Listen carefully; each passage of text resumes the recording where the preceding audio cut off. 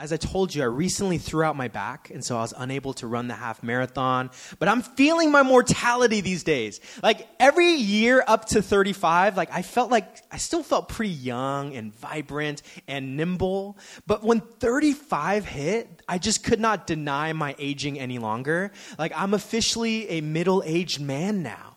And I threw out my back a few weeks ago and made me think, like, I started thinking about my future and envisioning what kind of old man Mickey do I want to be. And one thing is I do want to be healthy. I want to be able to still run marathons. I have a friend whose dad is like 70, and he ran his like 45th marathon the other month. And I'm like, that's a little much, but okay. But the thing I was really thinking about is, what do I want to be like? When people are in my presence, what do I want them to experience when I'm older?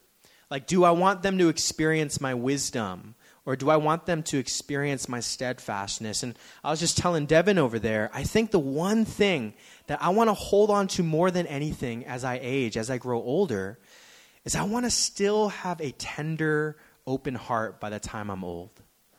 Devin gave a great illustration. She was like, oh, so the opposite of Mr. Fredrickson from Up. And I'm like, yes, that's exactly it.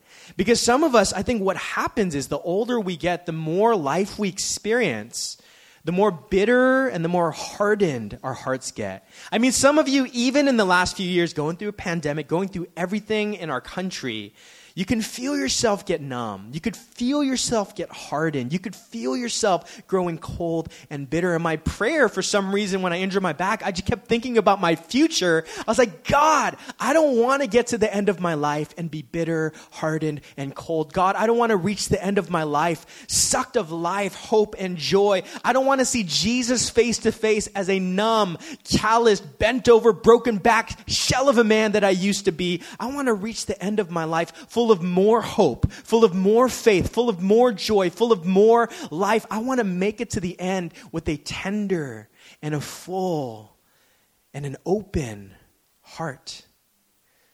But life has a way of hardening us, doesn't it? I mean, I think one of the greatest challenges, and I've said this many times, we face in our walks of faith is learning to remain childlike while growing up. Is learning to retain that childlikeness, that we can be free and open and soft. If we're not careful, if we're not intentional, I find that the struggles, the disappointments, the burdens of life, they harden our hearts. And how could you not get numb and hardened by the way everything in our life seems to be right now? I don't know about y'all, but on Facebook, they have the feature. I'm dating myself. I check Facebook like once every few days.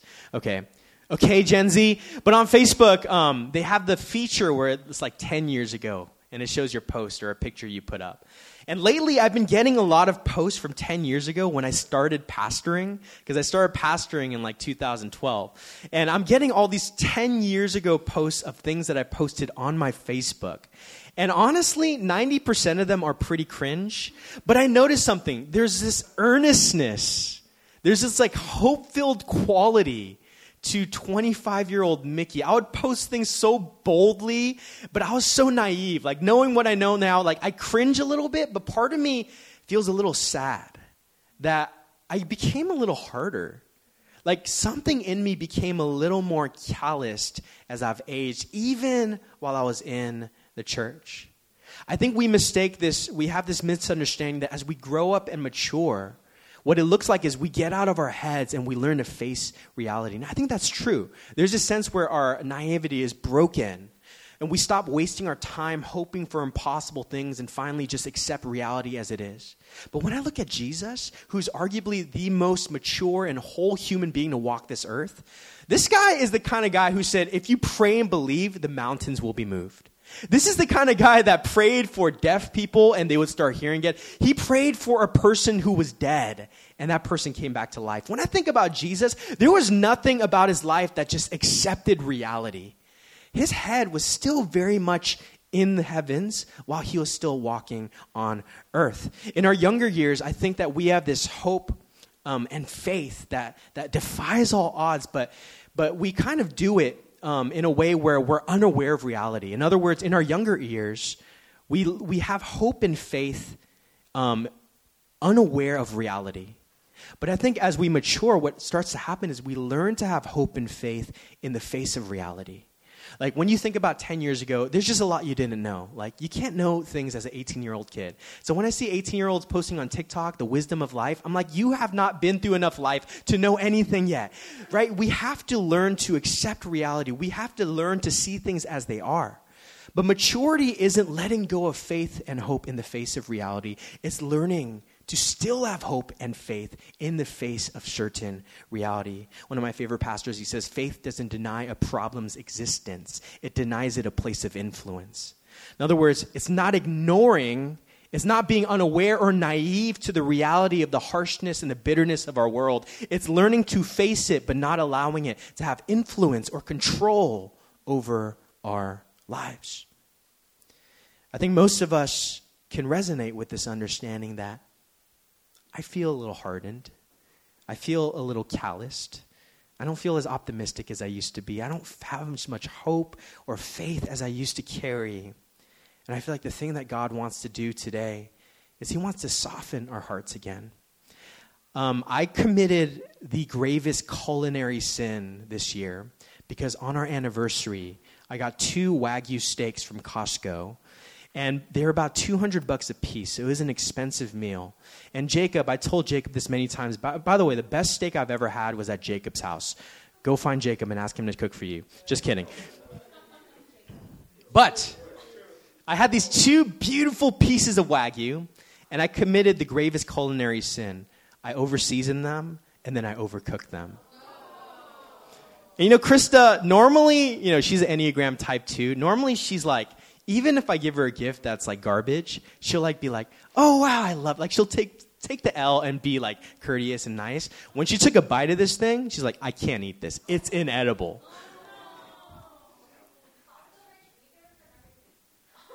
Actually, I probably could have returned it. You're right. Costco has great return services, but that would have been kind of messed up. But anyway, I was thinking, I think sometimes when we become too hardened, just like the Wagyu is inedible, we become we're not stomachable with the people in our lives. There's something that happens to us when we lose our tenderness, where people don't want to be around us. We're not attractive. We're not good witnesses and representatives of the gospel. And I believe that God wants us to remain tender and open-hearted, full of faith and hope as we navigate through our lives. And so that's what we're going to look in today, Matthew chapter 13, 1 through 9. Jesus is sitting with a bunch of people, and I'm going to go read this for us, and he's telling this parable, and we're going to look into that today. So Matthew 13, 1 through 9. Sorry, we don't have it up on the screen. By the way, Austin and Joanna, congratulations. They also ran the marathon. Let's go. That same day, Jesus went out of the house and sat by the lake. Such large crowds gathered around him that he got into a boat and sat in it while all the people stood on the shore. One of these days, I'm going to preach from a boat. Wouldn't that be epic? Then he told them many things in parables, saying, a farmer went out to sow his seed. As he was scattering the seed, some fell along the path, and the birds came and ate it up. Some fell along the rocky places where it did not have much soil, and it sprang up quickly because the soil was shallow. But when the sun came up, the plants were scorched, and they withered because they had no root. Other seed fell among thorns, which grew up and choked the plants. Still other seed fell on good soil, where it produced a crop, 100, 60, or 30 times what was sown. Whoever has ears, let them hear.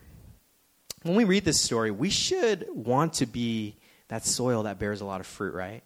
But oftentimes our lives feel more like the other seeds that's scattered along the thorns or on the path with the sun scorching it up. But here's the thing. The problem is not the seed. The problem is the soil. And I think sometimes we think the problem is the seed. God, you're not speaking. God, you're not moving. God, the country is not what it used to be. God, you're not doing this. God, you're not doing that. God, you're not speaking. God, why don't you lavish us with your love anymore? But how many of you know the problem is not the seed? The problem is the soil.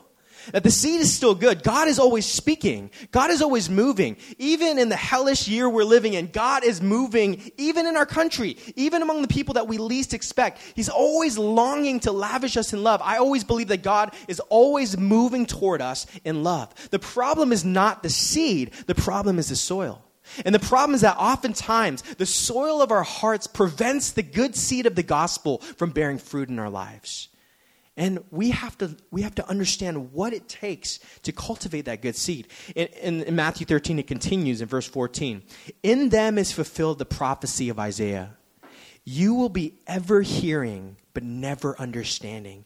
You will be ever seeing, but never perceiving. Why? For this people's heart has become calloused or hardened.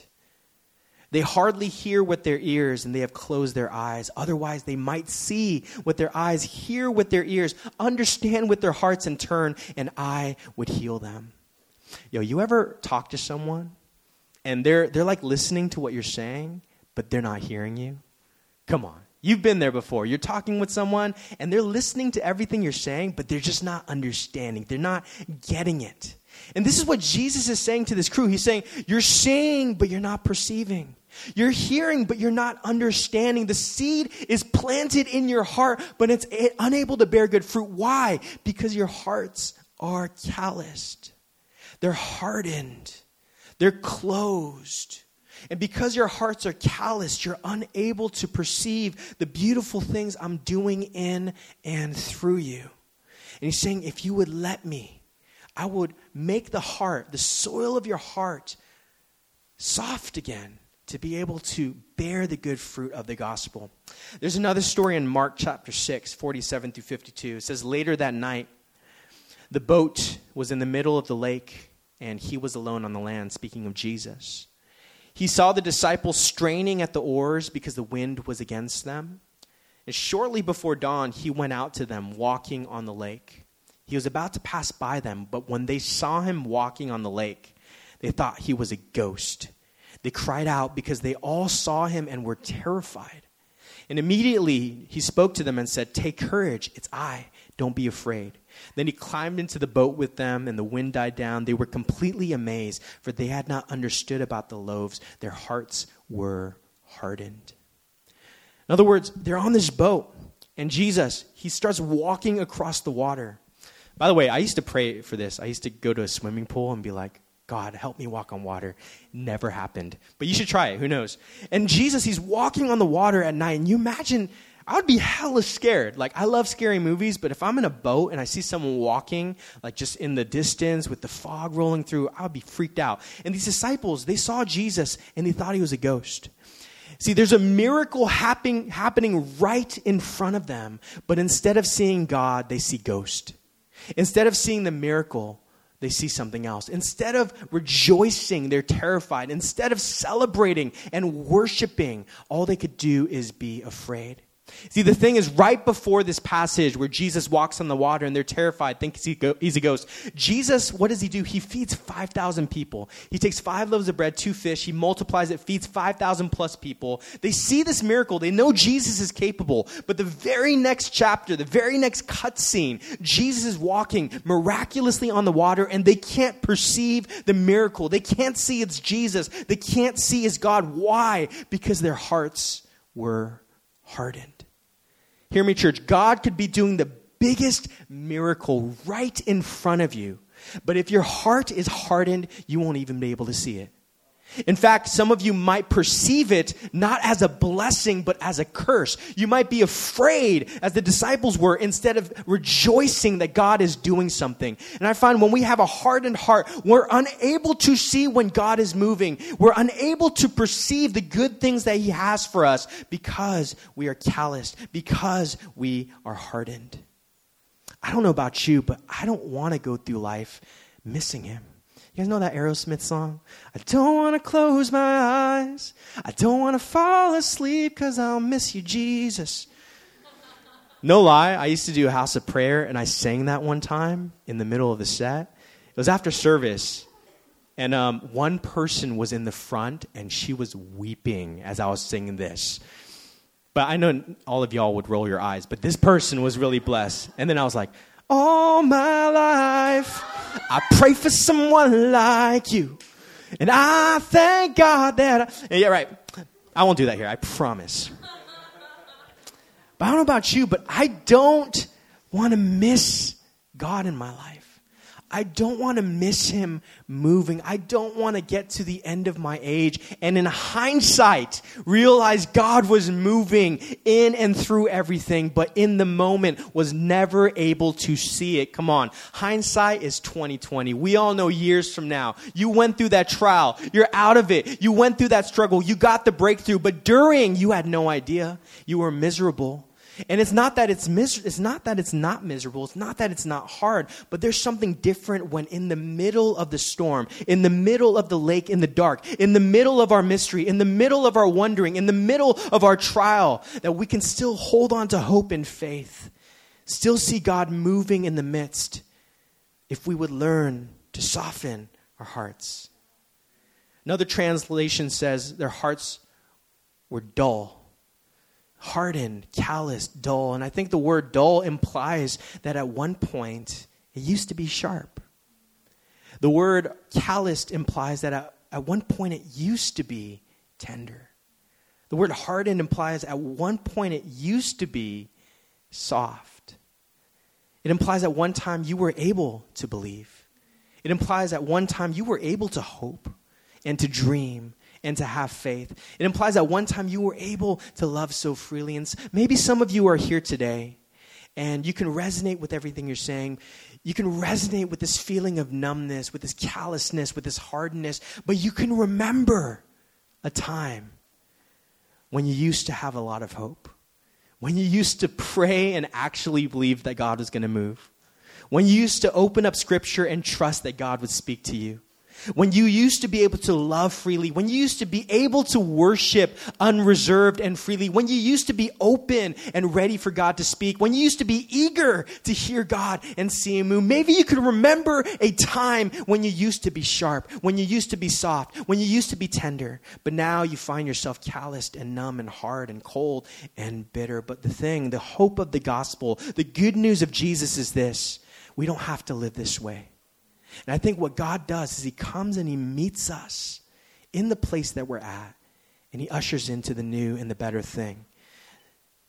In Ezekiel, the prophet is prophesying of a day. And he's speaking over Israel, but I believe he's speaking over us too. He says, I will give you a new, what? A new heart. And put a new spirit in you. I will remove from you your heart of stone and give you a heart of flesh.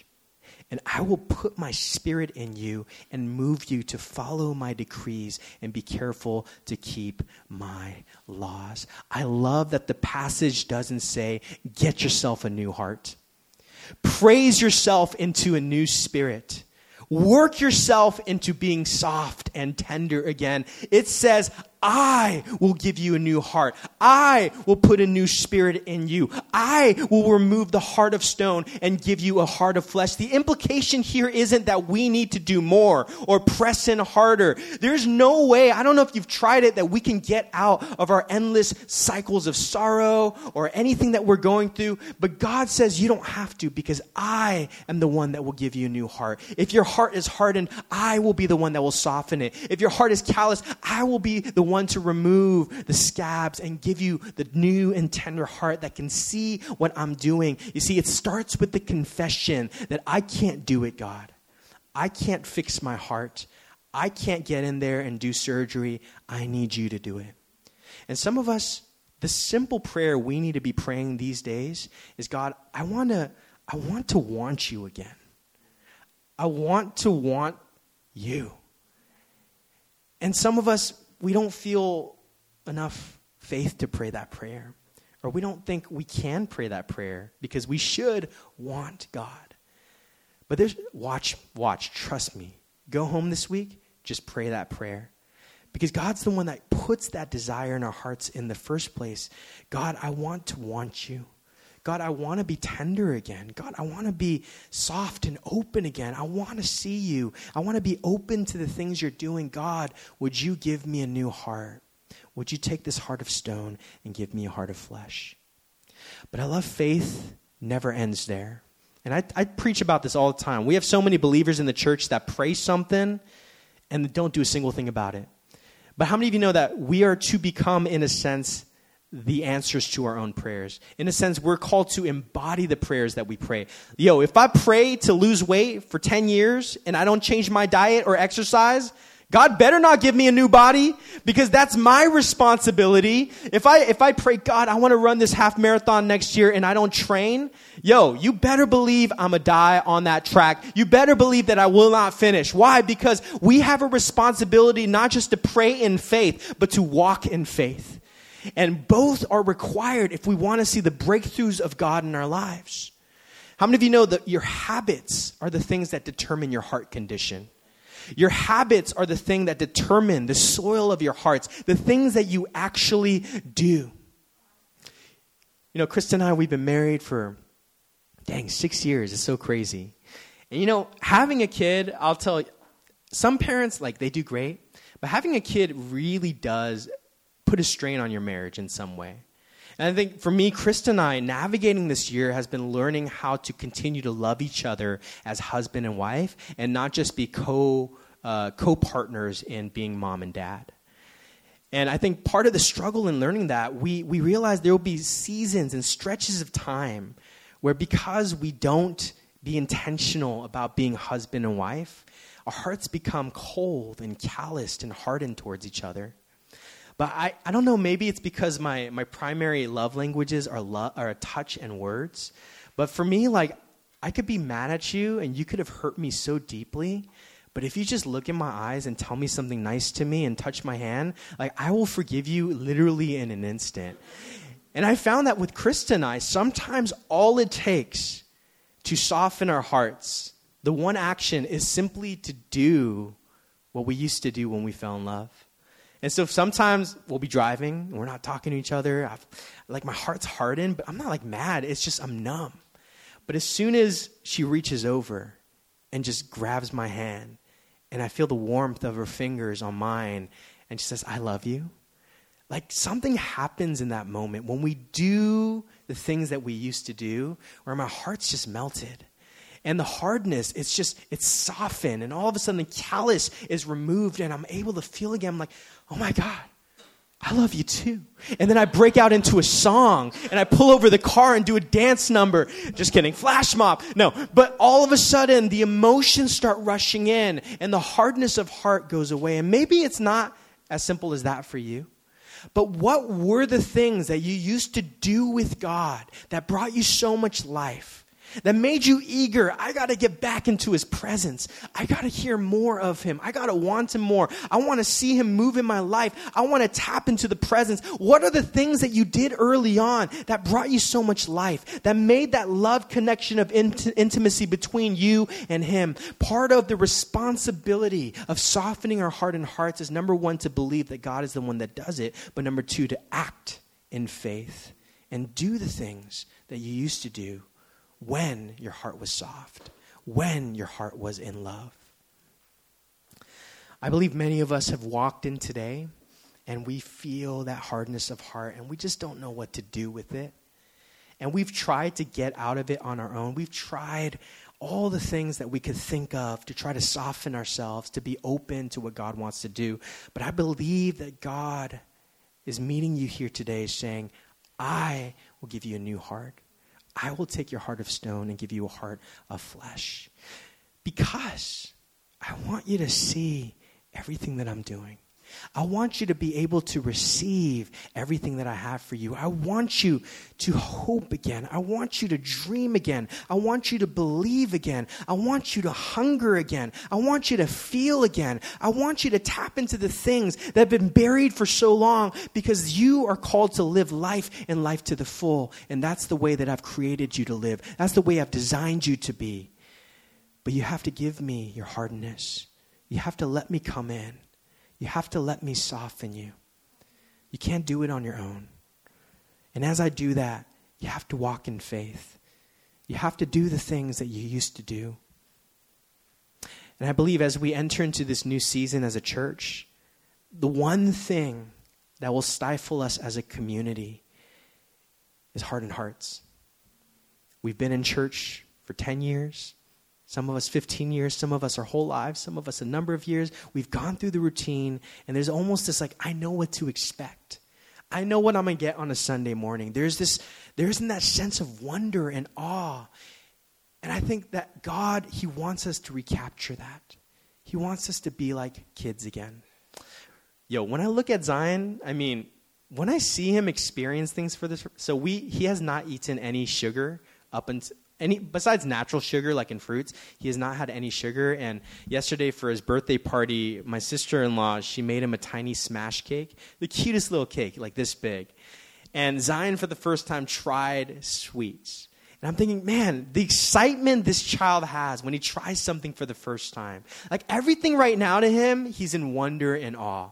We show him a brand new TV show, Daniel Tiger on Amazon Prime, he's in awe. If we show him a brand new YouTube video, he's in awe. We got him a microphone for his Tojabi, he's in awe. Everything is new, everything's exciting. And I wonder, what's it like to be like that again?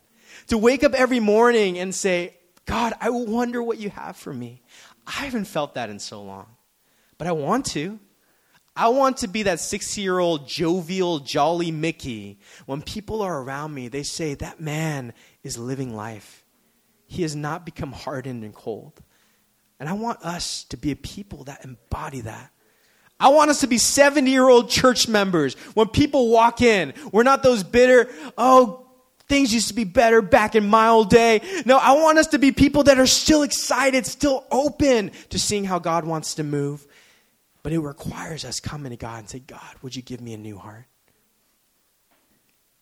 So right now, I just want to invite you to a time of response. Why don't we close our eyes? I don't know if you resonate with anything I'm saying. I don't know if this message hits you at all, if you feel anything that I was saying, but I certainly do. I think especially when it comes to church and religion and faith, I think a lot of us, we've been through almost everything we can imagine. We know what to expect. We know what this entails. But I believe that God wants to soften us. I believe God wants to give us a tender heart once again. I believe there are new things that God longs for us to perceive and even new blessings that he wants us to receive if we would just say, God, come in. Take this heart of stone and give me a heart of flesh.